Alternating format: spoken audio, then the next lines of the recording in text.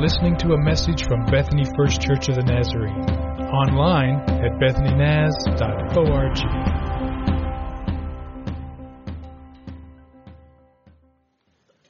Nat and I were visiting some family in Nashville, Tennessee, a few months ago.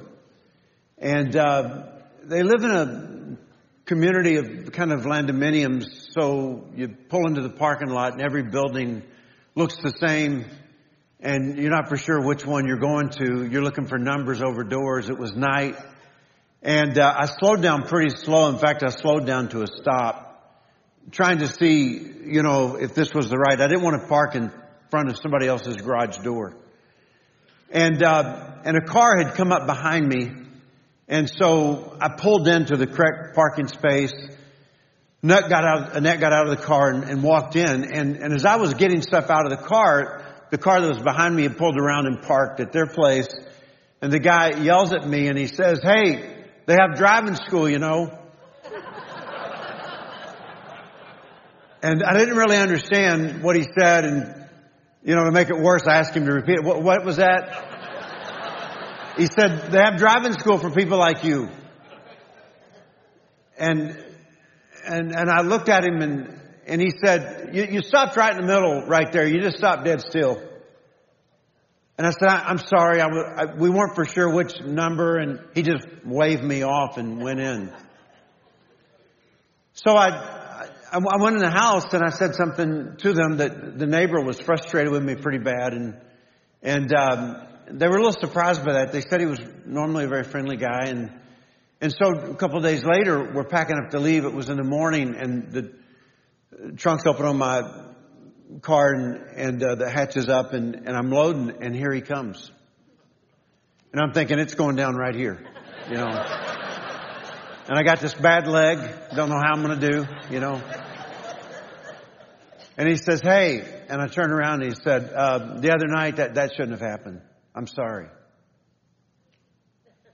And I said, "Oh, it's okay." I said, I was stopped right here.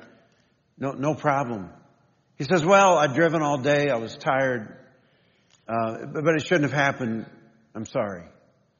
I said, It's okay. I'm sorry." He said, "Okay." I said, "Okay." And he walked away, And I've wondered a lot about it since then. I've wondered what his motivation for apologizing was, And it could be that he just said, "These are my neighbors. If I'm going to live in community, I probably got to go tell this bad driver how sorry I am, Or maybe he's just a guy who says, I want to be a good person and that wasn't best, so I'll go tell the guy I'm sorry." And I wondered if maybe he was a Christian who had had a bad day and it was building up and he had driven all day. And I have no way of knowing for sure, of course. I've hoped I would bump into him again. But I wonder if the Holy Spirit challenged him to apologize. And the reason I wonder that is because that's how the Holy Spirit works in my life.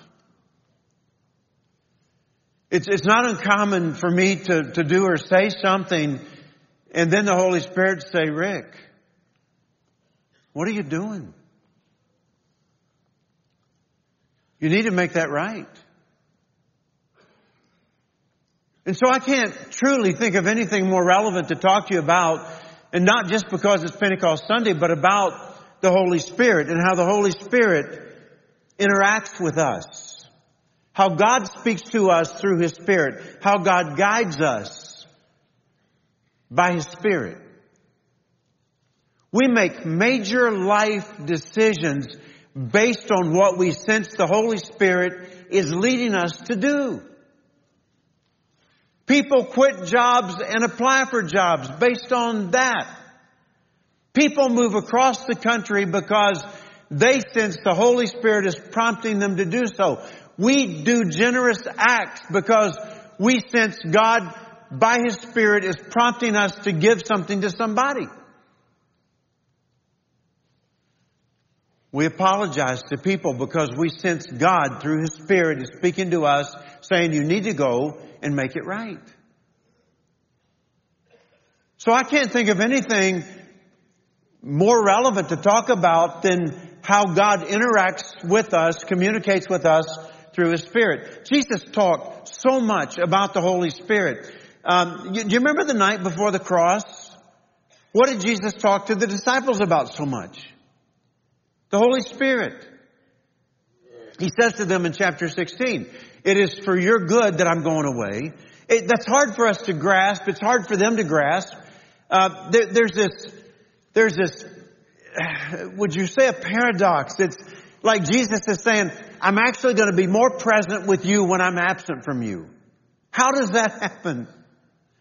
It's good for you that I'm going away. Unless I go away, the advocate, he later refers to as the Spirit in verse 12, the advocate will not come to you. But if I go, I will send him to you. So I'm going to send you the Holy Spirit when I'm gone. Again, in John chapter 20, before he commissions his disciples, Jesus said, again, peace be with you. As the Father has sent me, I'm sending you. Now listen to this. And with that, he breathed on them and said, receive the Holy Spirit. So this is just Jesus. This is Jesus' conversation. Look at Luke 3. He believed that God wanted all believers to receive the Holy Spirit. Look at this. How much more will your Father in heaven give the Holy Spirit to those who ask Him? This was Jesus' conversation. I'm going away, but the Spirit will come. Receive the Holy Spirit. How much more does the Father want to give the Spirit to those who ask Him? What I'm simply trying to say, I will say to you in the Scripture in a moment, but let me say it simply like this. Those who believe in Jesus can be given the Holy Spirit. I'll show you these words a minute in the text. But those who put their faith in Jesus, those who believe in Jesus, those who accept Jesus, can be given the Holy Spirit. So open your Bible with me. Let me show you John chapter 7. Would you? John chapter 7. I'll begin with verse 37. John chapter 7, verse 37. I'm going to be a little deliberate getting through the Scripture this morning, okay? Just some things I want to kind of share with you as we move through it, all right? So on the last and greatest day of the festival, you might ask which festival? It was the Festival of Tabernacles, or sometimes called the Festival of Booths, okay? It was an 8-day festival. It was one of the 3 festivals that God said to His people, I want you to pilgrim to the city that I will tell you, which became Jerusalem. And 3 times a year, I want you to go and celebrate and remember. So you might say, what did all the Jews go to Jerusalem to celebrate during the Festival of Tabernacles? Well, there are really 2 things. One was the harvest. We're going to celebrate the harvest. And the other thing was to remember God's faithfulness when He brought the people of Israel through the wilderness. So 2 things they were celebrating at the Feast of Tabernacles, or the Feast of Booths. Now, you might ask, where did it get its name? So during harvest, since this was a harvest celebration, they would go out into the harvest field and build temporary shelters, tabernacles, booths, to live in. That's why it's called the Feast of Tabernacles or Booths. That's how it got its name. And so it was in the middle of the week, this 8-day festival, that Jesus went to the temple and began to teach. It was common to teach in the temple, of course, courts. And people were amazed at His teaching because He had not been trained as a rabbi. But at the same time, they were struggling to be fully convinced of His identity. Is He really the Messiah? Jesus said to them, these words are not my own. These words are from the one who sent me. And so on the last and greatest day, the 8th day, the Sabbath, greatest day of the festival, Jesus stood and said in a loud voice, let anyone who is thirsty come to me and drink. Whoever believes in me, as Scripture has said, and one of the challenges we face is that we don't find this direct quotation anywhere in the Scripture. And so there are many Scriptures Jesus could be referring to. Is it a compilation of Scriptures? We're not for sure about that, but it's one of the challenges of the text. As Scripture has said, rivers of living water will flow from within them. In other words, if you drink, rivers of living water will flow from within them. Now we celebrate this passage with millions of Christians all around the world, this lectionary reading today, and he says by this he meant the Spirit. The Spirit will flow from them.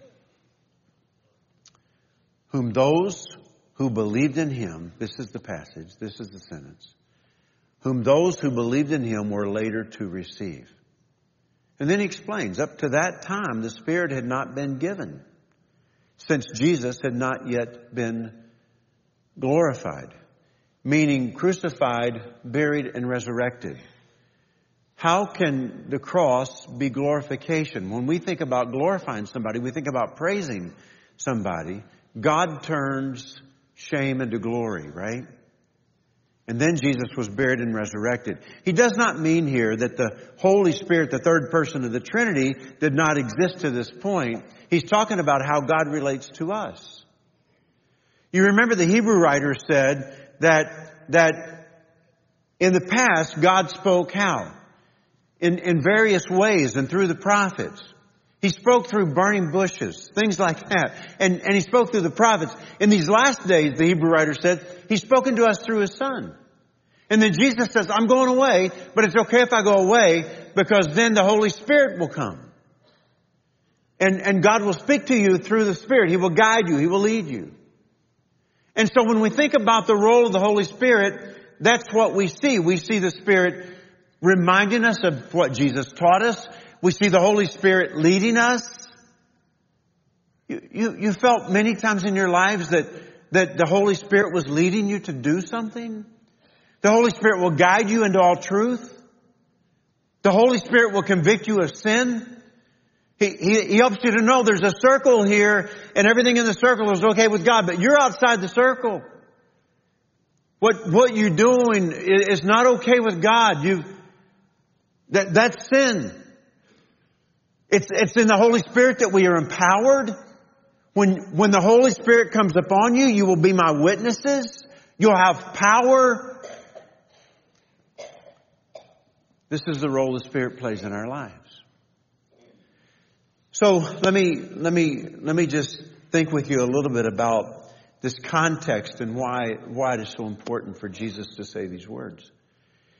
I got a text not long ago from Paul McGrady Jr. And Paul, along with Mike Brooks, have been very instrumental in leading our work in the Native American Partnership under leadership of Dr. Barbie Moore. And one of the ministries that many of you have been involved here is the cutting of firewood and hauling it and giving it away. I've got a picture here that I wanted to show you. This is what that ministry looks like. It's a truckload of firewood. And there's a lady standing here who's the recipient of the firewood. It was their last stop of the day. This was only a few weeks ago. Paul said as we're unloading the firewood, I kept noticing this lady who's receiving the wood and she looked very, very sad. I felt compelled, Paul said, and I finally just walked over and just stood beside her. And after I stood there for a little bit, she finally began to open up a bit and she said, not long ago I lost my son. And it's been really hard since then. And so Paul said we gathered around her. Not only did we give her the wood, but we wanted to give her something with a lot more value than wood. And so we gathered around her and we prayed for her.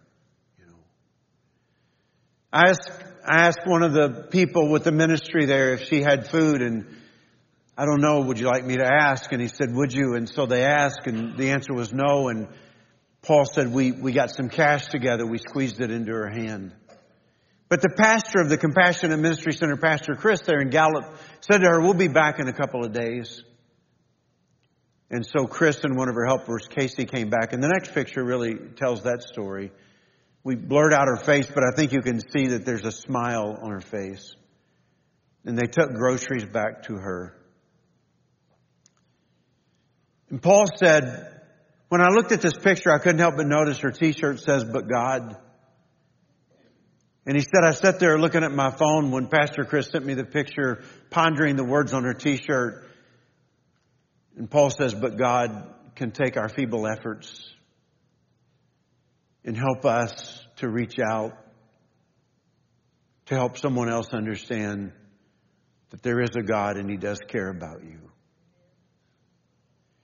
I think the story affects me this morning in the sense that she is representative. She's hurting. She's grieving. She's hungry. She's thirsty.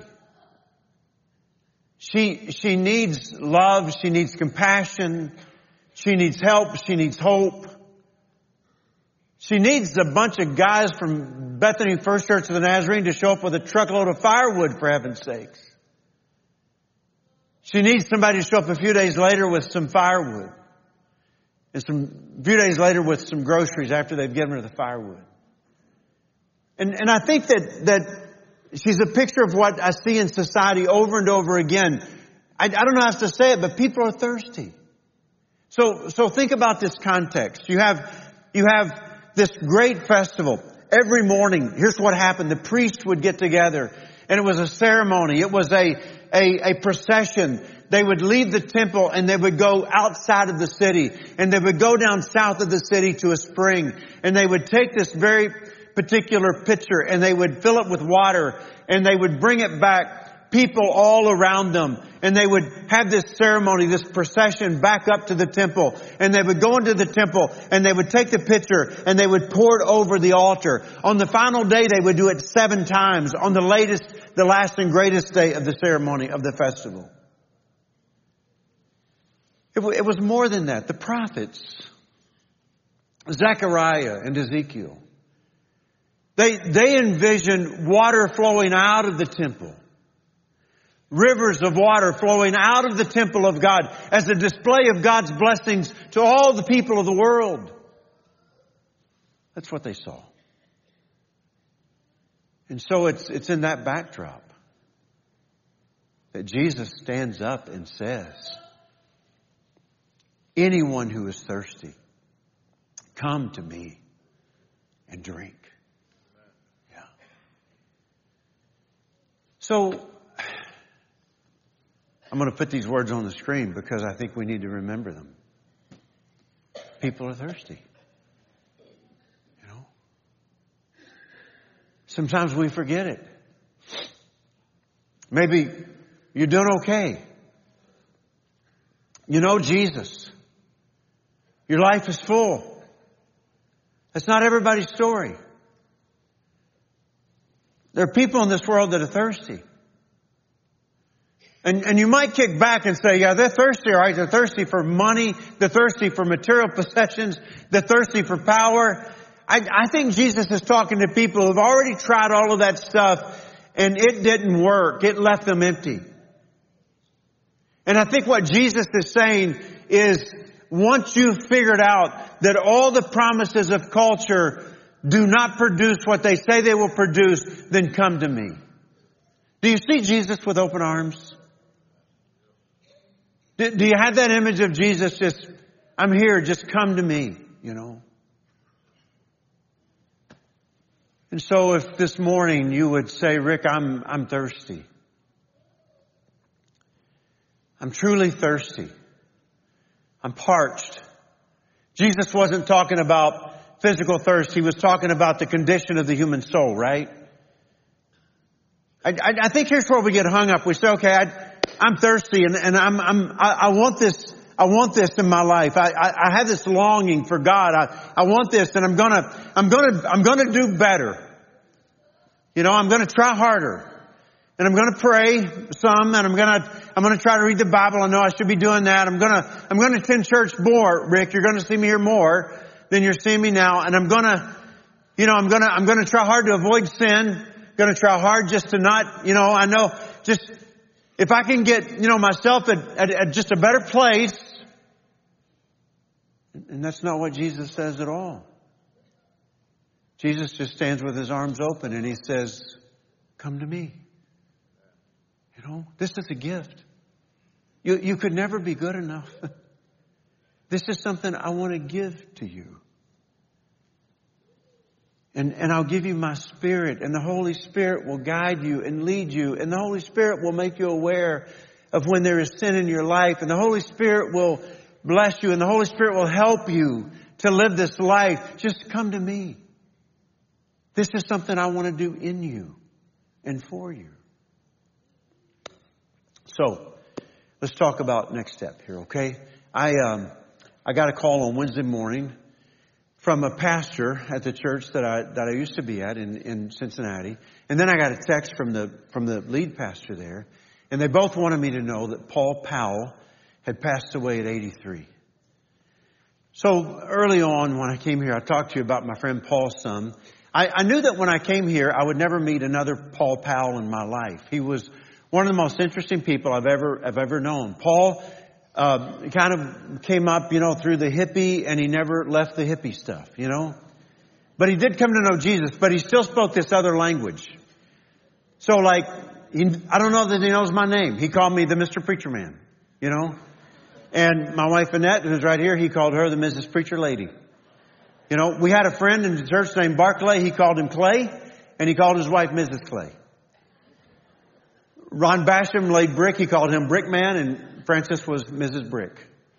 And that was just the way that he tried. First time I ever met this guy was standing in a circle of men on a Sunday morning, the first Sunday that I preached there. They were going to pray for me before I preached.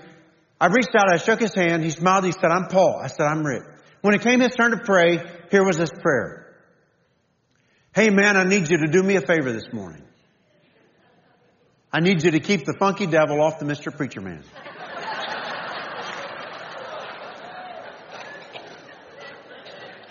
And then he said, "I'm out."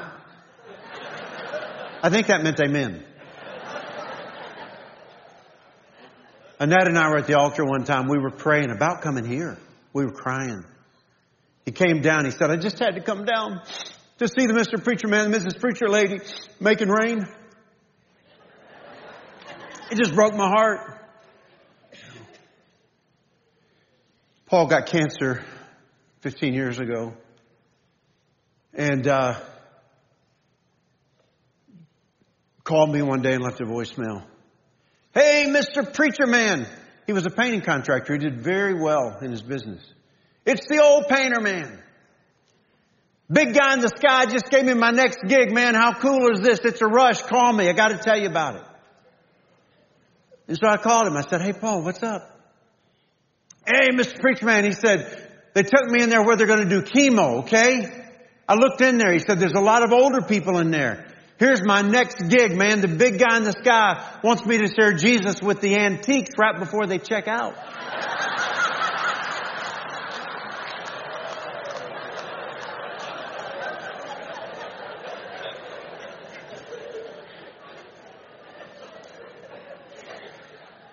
And sharing Jesus, he did. I felt this morning I had to commemorate him because Paul Powell did not live his life kind of church is Sunday and the rest of the week I paint and do other things.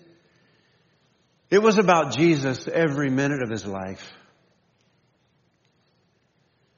When he got cancer, he just turned it up. I remember once he said, "I wish I could have gotten cancer sooner, Mr. Preacher Man. I think I would have done more for Jesus." I remember going to the hospital one day to see him. He had these cards he would give to everybody. The front of the card said, "Jesus is cool." And the back of the card had his name and phone number. I don't know how many people Paul talked to about Jesus. But he was engaging. People loved him. He was interesting. He was different. He was alive. He was full. And I walked into the hospital one day and said, "Hey, Mr. Preacher Man." He said, "Hey, you, wait a minute. I got to get the nurse in here because I told her that Mr. Preacher Man was coming and he was going to pray for me and he could pray for her too. So let me get her in here because I told her we're going to pray for her. Man, Jesus is going to do something cool in her life today." And here she comes walking in. And I remember praying over that nurse and I remember her crying and Paul crying and him telling her Jesus was going to do something cool in her life today. He just witnessed to people. Bibles, gave away thousands of Bibles. Prisons, anywhere he could give a Bible. It's where Jesus goes in this text. You may say, I want to be like that. I want to be like that. We've been having conversations about winning and discipling people, and I think we can do better than we're doing. We may not have his personality, but I think we can do much better. And I had a little session where we had a conversation about it in the atrium, and some of you could not come, and you said, I want to come. And so we'll put the date on the screen right now, but June 4th, next Sunday night, 6 o'clock in the chapel in the round, I'll have that same conversation with those of you who couldn't make it last time. I would love to talk to you more about just this simple idea of sharing our faith with others.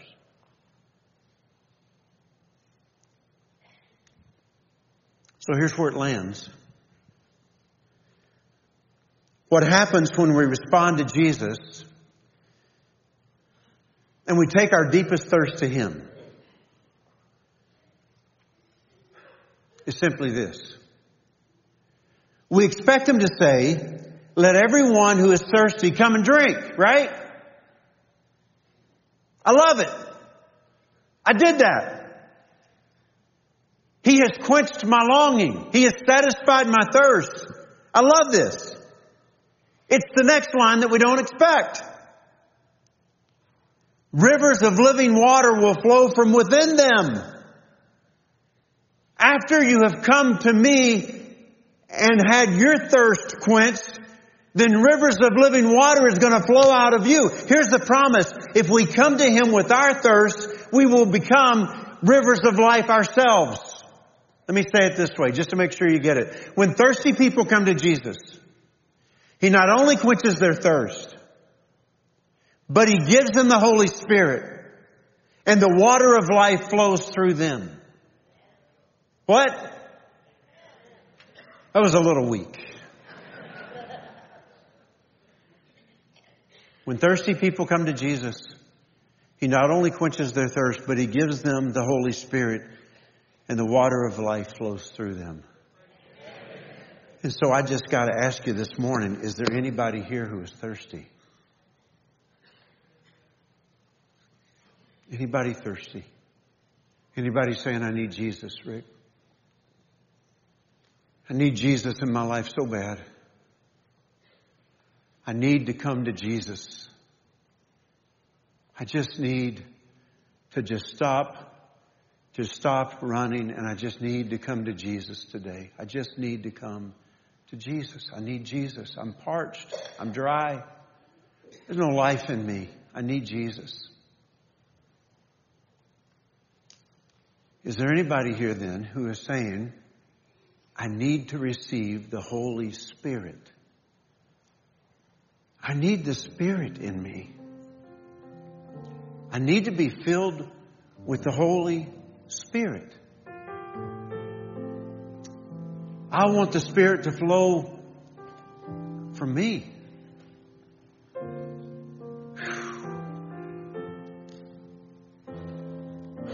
I feel like we could all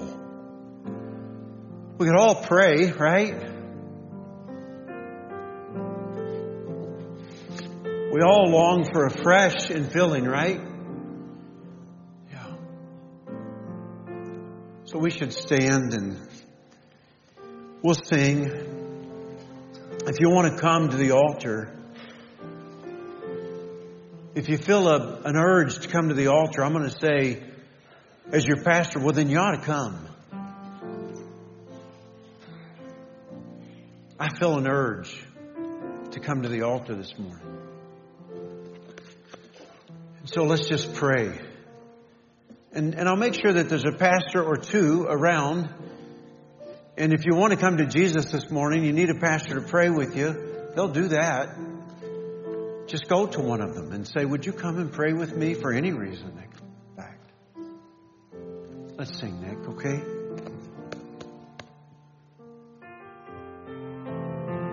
Let's sing this together. Come, Holy Spirit, I need you. Come.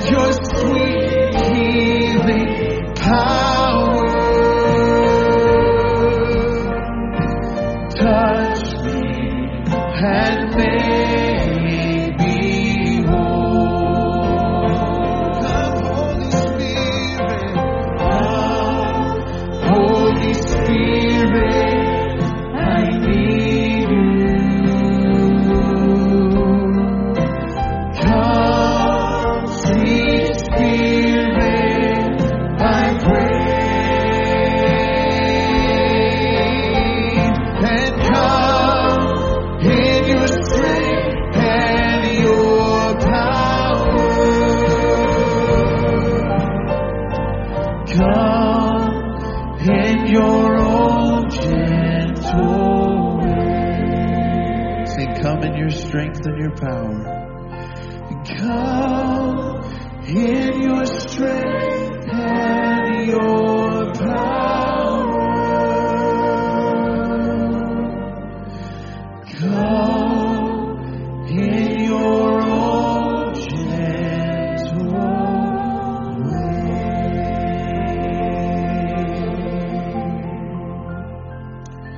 Oh, we need you, Father. We need the power of the Holy Spirit to lead and to guide us. We want to be so close to you to hear what you want from us. So this morning, as we have experienced the power of the Holy Spirit in such a special way, may we let that take us out of the doors and into the world, and to share the gift of the Holy Spirit and your love with those that we come into contact with. May that be our prayer.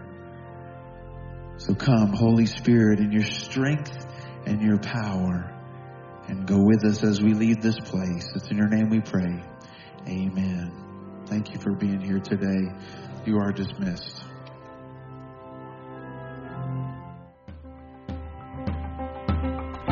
You have been listening to a message from Bethany First Church of the Nazarene. Visit us online at bethanynaz.org.